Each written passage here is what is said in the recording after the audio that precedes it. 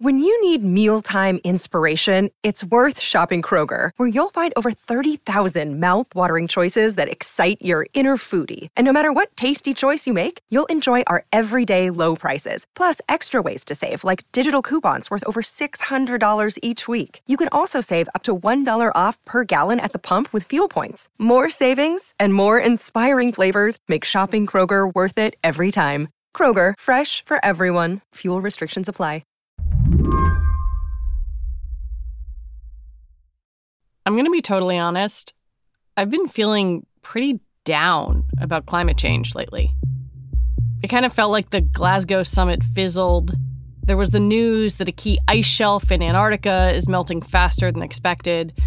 Then there were the awful tornadoes over the weekend. So when I read Clive Thompson's story about a potential solution to climate change, or at least some technology that might be helpful, I was immediately hooked. Clive's story, which ran in Mother Jones, is about something called direct air carbon capture, or DAC. Direct air carbon capture is basically the art and science of extracting CO2 from the air. Think of a giant vacuum, but for carbon. You create a machine that uses a chemical process to bind CO2 and turn it into something that you can then store somewhere. Maybe you shove it really deep in the ground, so it's gone. Maybe you turn it into something else that you can use. On its face, the idea seems kind of ridiculous. Sucking carbon out of the air sounds like a desperate plot point from an exhausted sci-fi writer. But it's actually something that the UN Intergovernmental Panel on Climate Change wants humans to think about. In their 2018 report, the IPCC said, so far, our efforts just to lower carbon emissions aren't enough. The IPCC said, we are going to need to remove carbon from the atmosphere. And we're going to need to remove an awful lot of it from the atmosphere. That really lit the fire. That was the gun going off at the beginning of the race.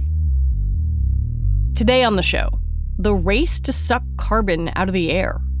The technology exists, but to do it well requires money, will, and what environmentalists consider a deal with the devil. I'm Lizzie O'Leary, and you're listening to What Next TBD, a show about technology, power, and how the future will be determined. Stick around.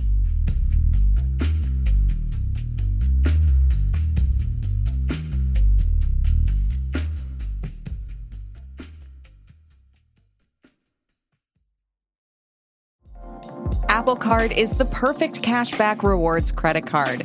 You earn up to 3% daily cash on every purchase every day. That's 3% on your favorite products at Apple, 2% on all other Apple Card with Apple Pay purchases, and 1% on anything you buy with your titanium Apple Card or virtual card number. Visit apple.co/card calculator to see how much you can earn. Apple Card issued by Goldman Sachs Bank, USA, Salt Lake City branch. Subject to credit approval. Terms apply. Our bodies come in different shapes and sizes, so doesn't it make sense that our weight loss plans should too? That's the beauty of Noom. They build a personal plan that factors in dietary restrictions, medical issues, and other personal needs so your plan works for you. Noom doesn't restrict or shame when you want to treat yourself. Their flexible program focuses on progress instead of perfection. You don't have to give up carbs or anything. And with their daily lessons, you can learn something new about your food choices every day. After just a few days of using the app, I learned how to recognize cues for overeating and how to choose the right foods to feel full. Stay focused on what's important to you with Noom's psychology and biology-based approach. Sign up for your trial today at Noom.com. That's Noom.com. And check out Noom's first ever cookbook, The Noom Kitchen, for 100 healthy and delicious recipes to promote better living. Available to buy now wherever books are sold. First, the basics. Carbon dioxide absorbs and traps heat, making it the key culprit in global warming. The idea of removing it from the air at any kind of scale requires both money and political cooperation. But even before that, it requires technology. Scientists and companies are trying a couple of different approaches, all of which involve getting the carbon to stick to an absorbent substance called a sorbent, like a chemical sponge. So at the high end, you have a company like Carbon Engineering, which is up in Canada. And the way it works is that they have like a big machine that's like the size of a building, and it's got a huge fan on top of it, and it's sucking air in. And this is a great big fan, like 6-10 feet across.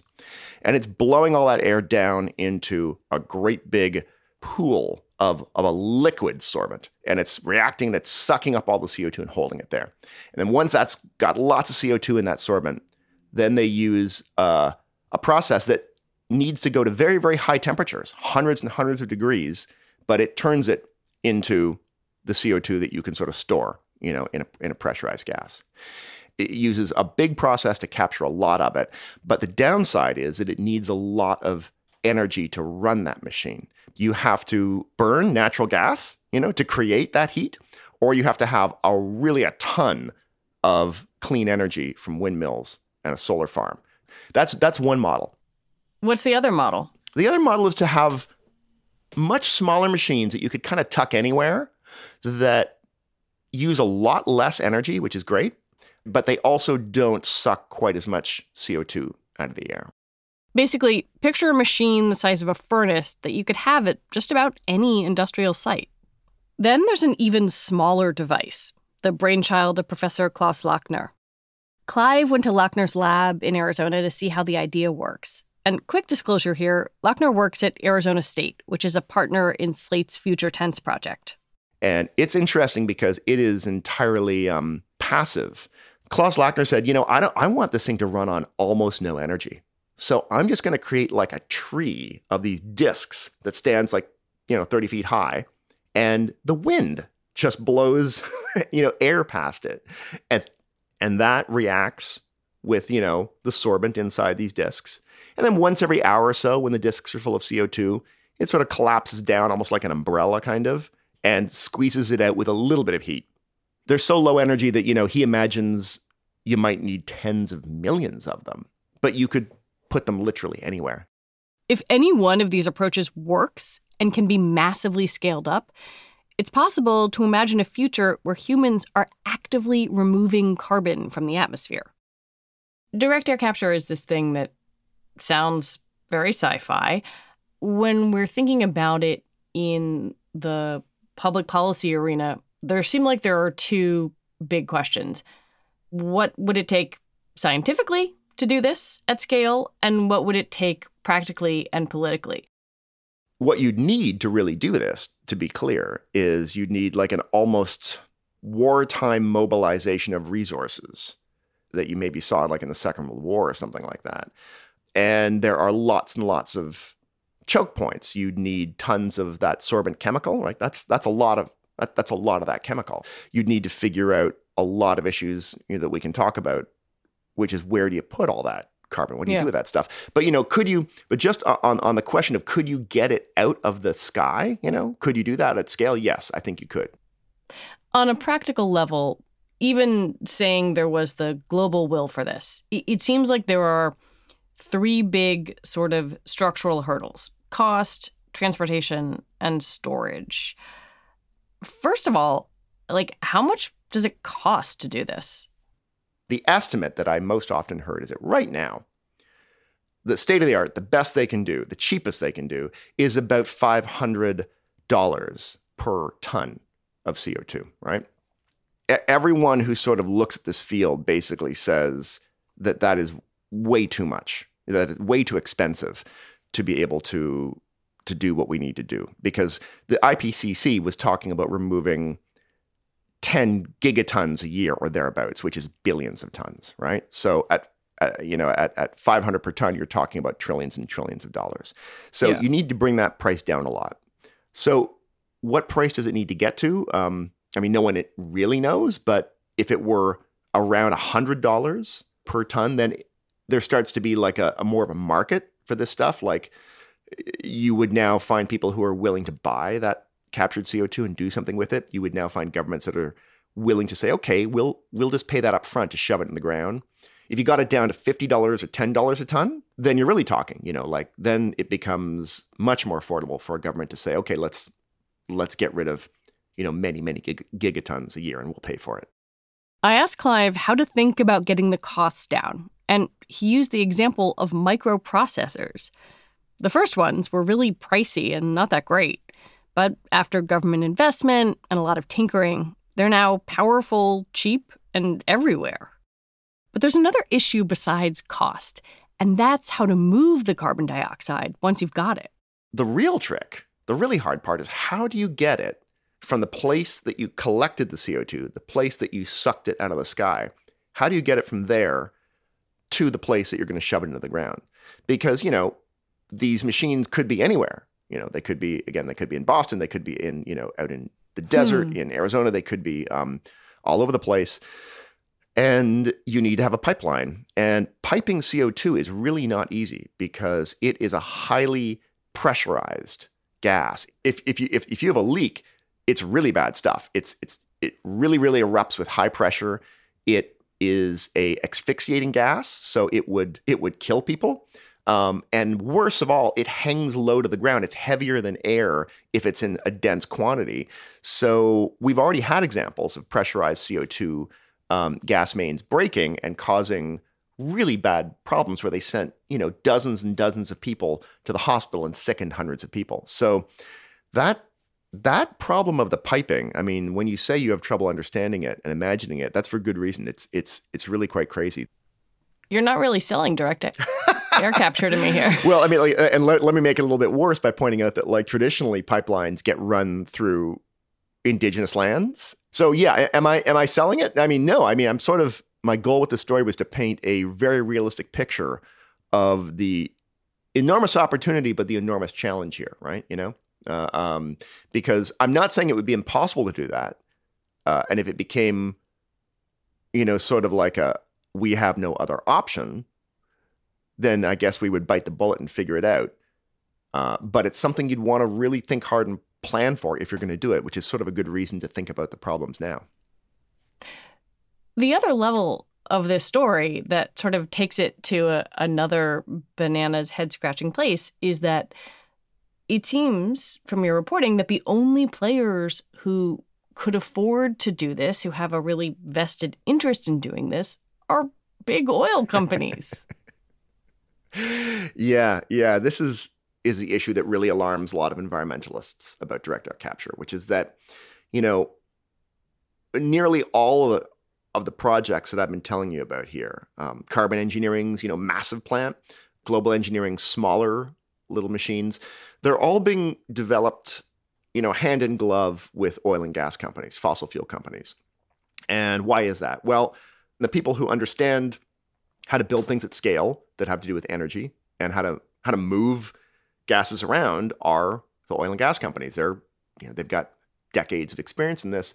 So they're the first obvious partners. And some of this has to do with the fact that what do you do with that CO2 when you've captured it? Well, we talked about shoving it in the ground to get rid of it.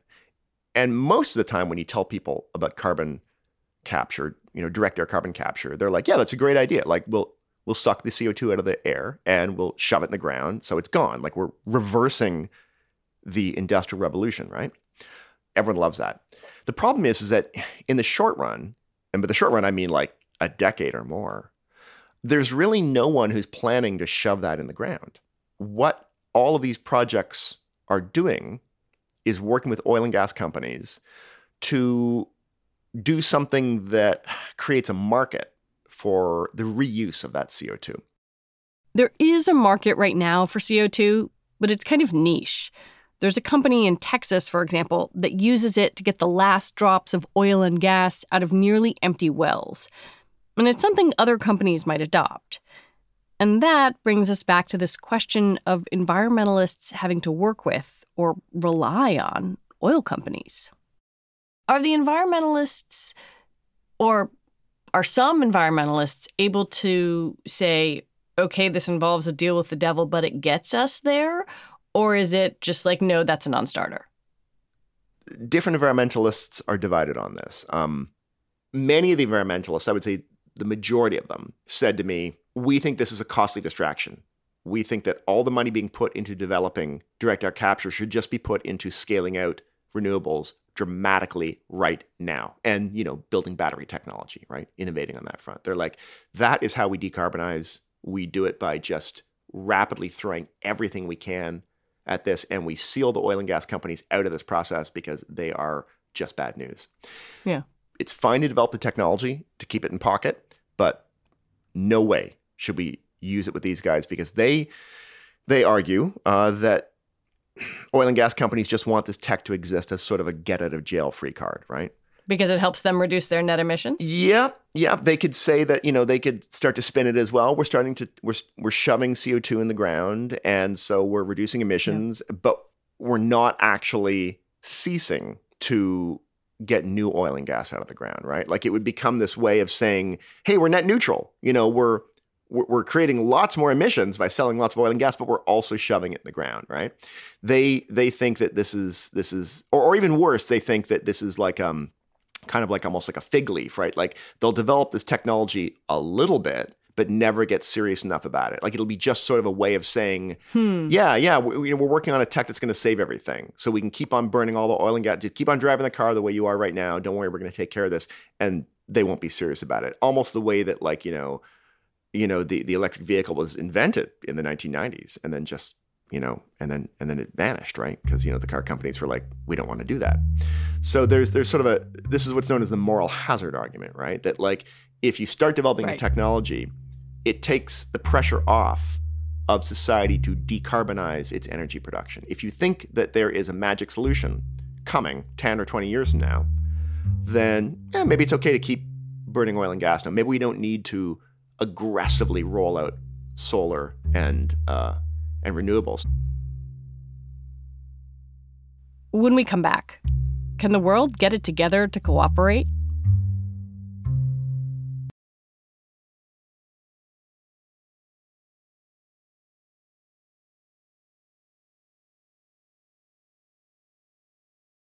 This episode is brought to you by Progressive Insurance. Hey, listeners, whether you love true crime or comedies, celebrity interviews, news, or even motivational speakers, you call the shots on what's in your podcast queue, right?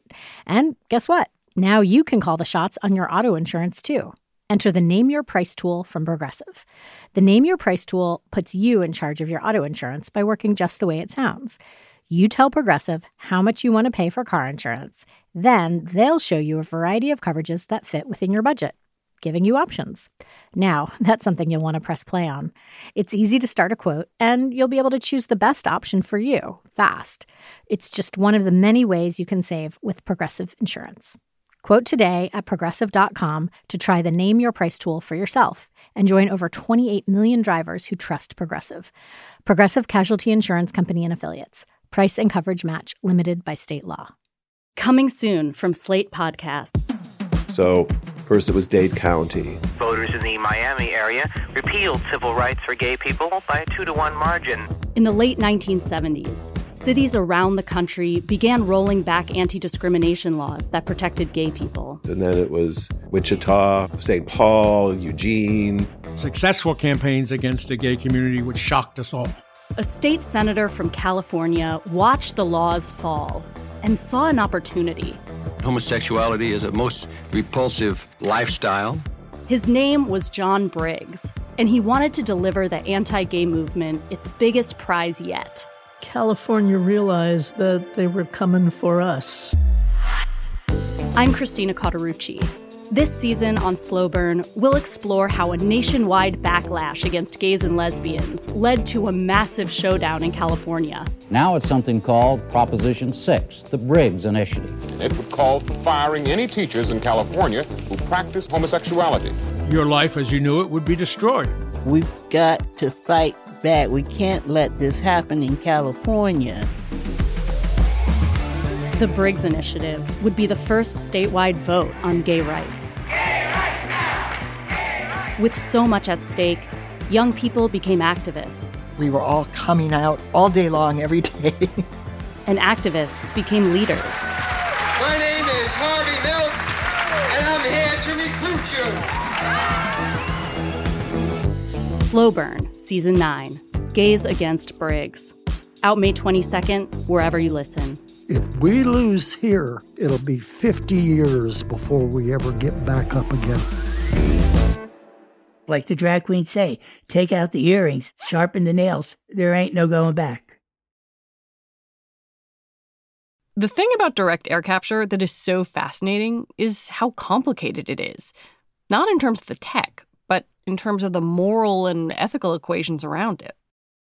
Among other things, direct air capture would allow for a certain level of environmental and economic justice, insofar as we're now in a situation where parts of the global south are rapidly trying to expand their economies. And to do that, you need lots and lots of cheap energy right now.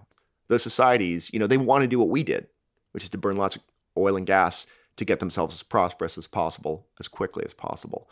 So the progressive argument is, well, maybe it's up to the developed countries that made this mess, a lot of this mess, to work on direct air capture and clean up the problem for the countries that we, have kind of trod all over in the last 50 or 100 years. And there's a moral argument to doing it that way. Would doing direct air capture on a global scale, I guess, would it be an admission of defeat?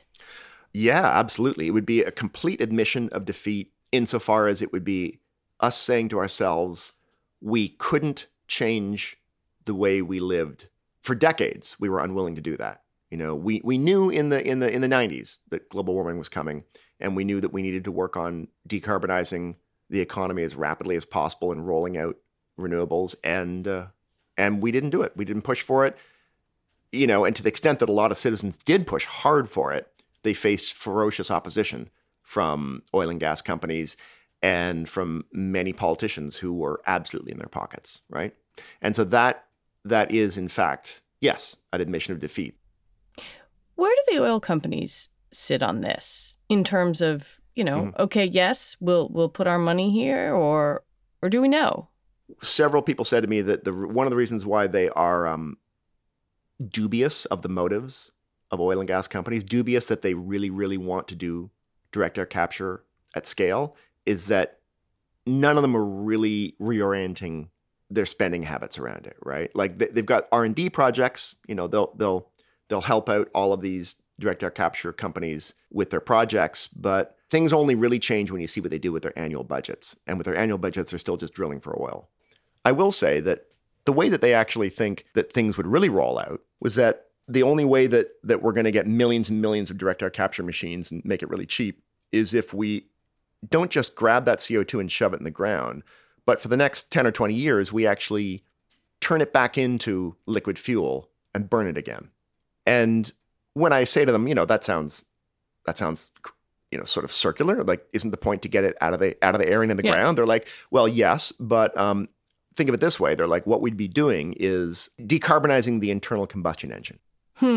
So you're still feeding an internal combustion engine. You're still feeding that market, but you're not creating kind of new ones over and over again. You could call it catch and release, right?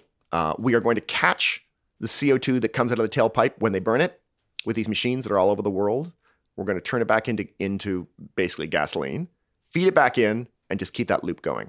So that the idea is we can keep on using all these trucks and all these planes and cars that have internal combustion engines, but we would actually have net zero emissions or as low as possible emissions. It definitely has one benefit in that you would be able to say, okay, we don't need the entire world to switch over to electric vehicles. But again, it's like one of these leaps of faith, like, okay, you have to trust oil and gas companies that they really want this to happen, they intend this to happen, and they won't just sort of do the bare minimum while continuing to burn lots of oil and gas. It's not just trusting oil and gas companies. There's also the hurdle of intergovernmental, maybe even global cooperation.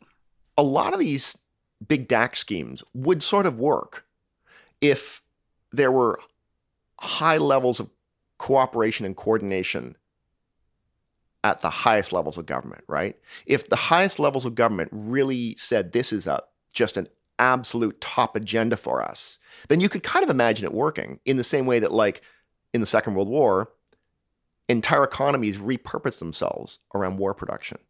Without that coordination, this scheme just sounds kind of like a little bit of a Rube Goldberg machine, right? You know, it feels just too like this weird bank shot. You're leaning back over the pool table trying to, you know, get this ball to go off that ball into the corner. And if you miss one angle, the whole thing doesn't work. You're describing a problem of global import that relies on tremendous scientific knowledge and a lot of political will that is likely to most, devastatingly affect the poorest people. And gee, that sounds a lot like the crisis we are currently in with the coronavirus pandemic. And I have not seen a lot of examples that the globe can come together. Do you have any faith that this is going anywhere? Here, the only faith I have is, I guess, the faith that comes from seeing things like solar succeed, right? Progress in decarbonization can happen, in ways that it isn't easy to spy up front. One of the reasons why solar got so good is governments gave some subsidies, and that took leadership, and that was good. And then that incentivized a marketplace of solar creators to go, hey, we can make money with this. And once you get the market going, it can be quite affirming. It can be quite productive. I definitely feel gloomy all the time because of the lack of political urgency amongst the folks who run things. But I also know that sometimes things can be working, better than we imagine in different pockets of innovation and marketplaces and policies. But I don't hold out great hope, I got to say. I mean, I feel like certainly in the U.S., the political classes are so insulated from what their voters actually want that the actual quite widespread desire for decarbonizing the economy rapidly isn't getting the purchase it should get, and I don't know what to do about that. Clive Thompson, thank you very much. Glad to be here. Clive Thompson is a journalist and author of Coders, The Making of a New Tribe and the Remaking of the World. And that is it for the show today. TBD is produced by Ethan Brooks. We're edited by Tori Bosch and Allison Benedict. Alicia Montgomery is the executive producer for Slate Podcasts. And TBD is part of the larger What Next family. And we're also part of Future Tense, a partnership of Slate, Arizona State University, and New America. I want to recommend that you listen to Thursday's episode of What Next to understand what exactly Mark Meadows knew about what was going on January 6th. What Next will be back next week, and we'll be out for the next couple of weeks, but playing some of our favorite episodes of the year. I'm Lizzie O'Leary. Thanks for listening.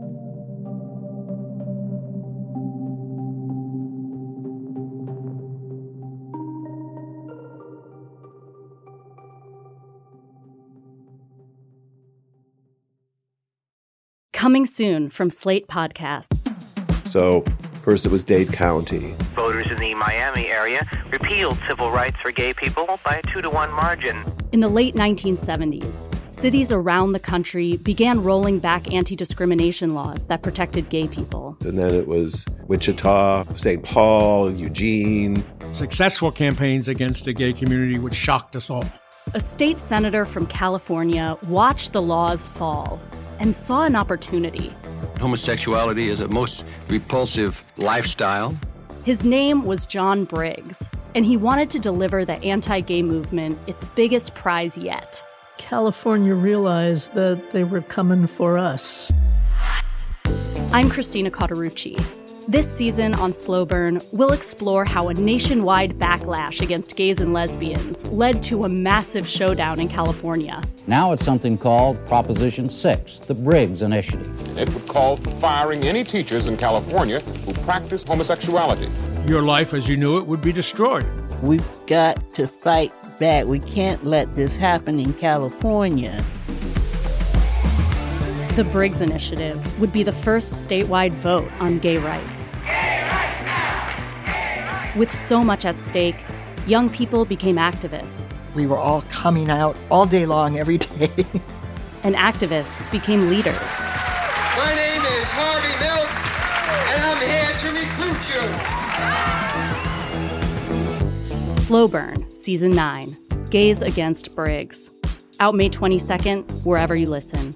If we lose here, it'll be 50 years before we ever get back up again. Like the drag queens say, take out the earrings, sharpen the nails. There ain't no going back.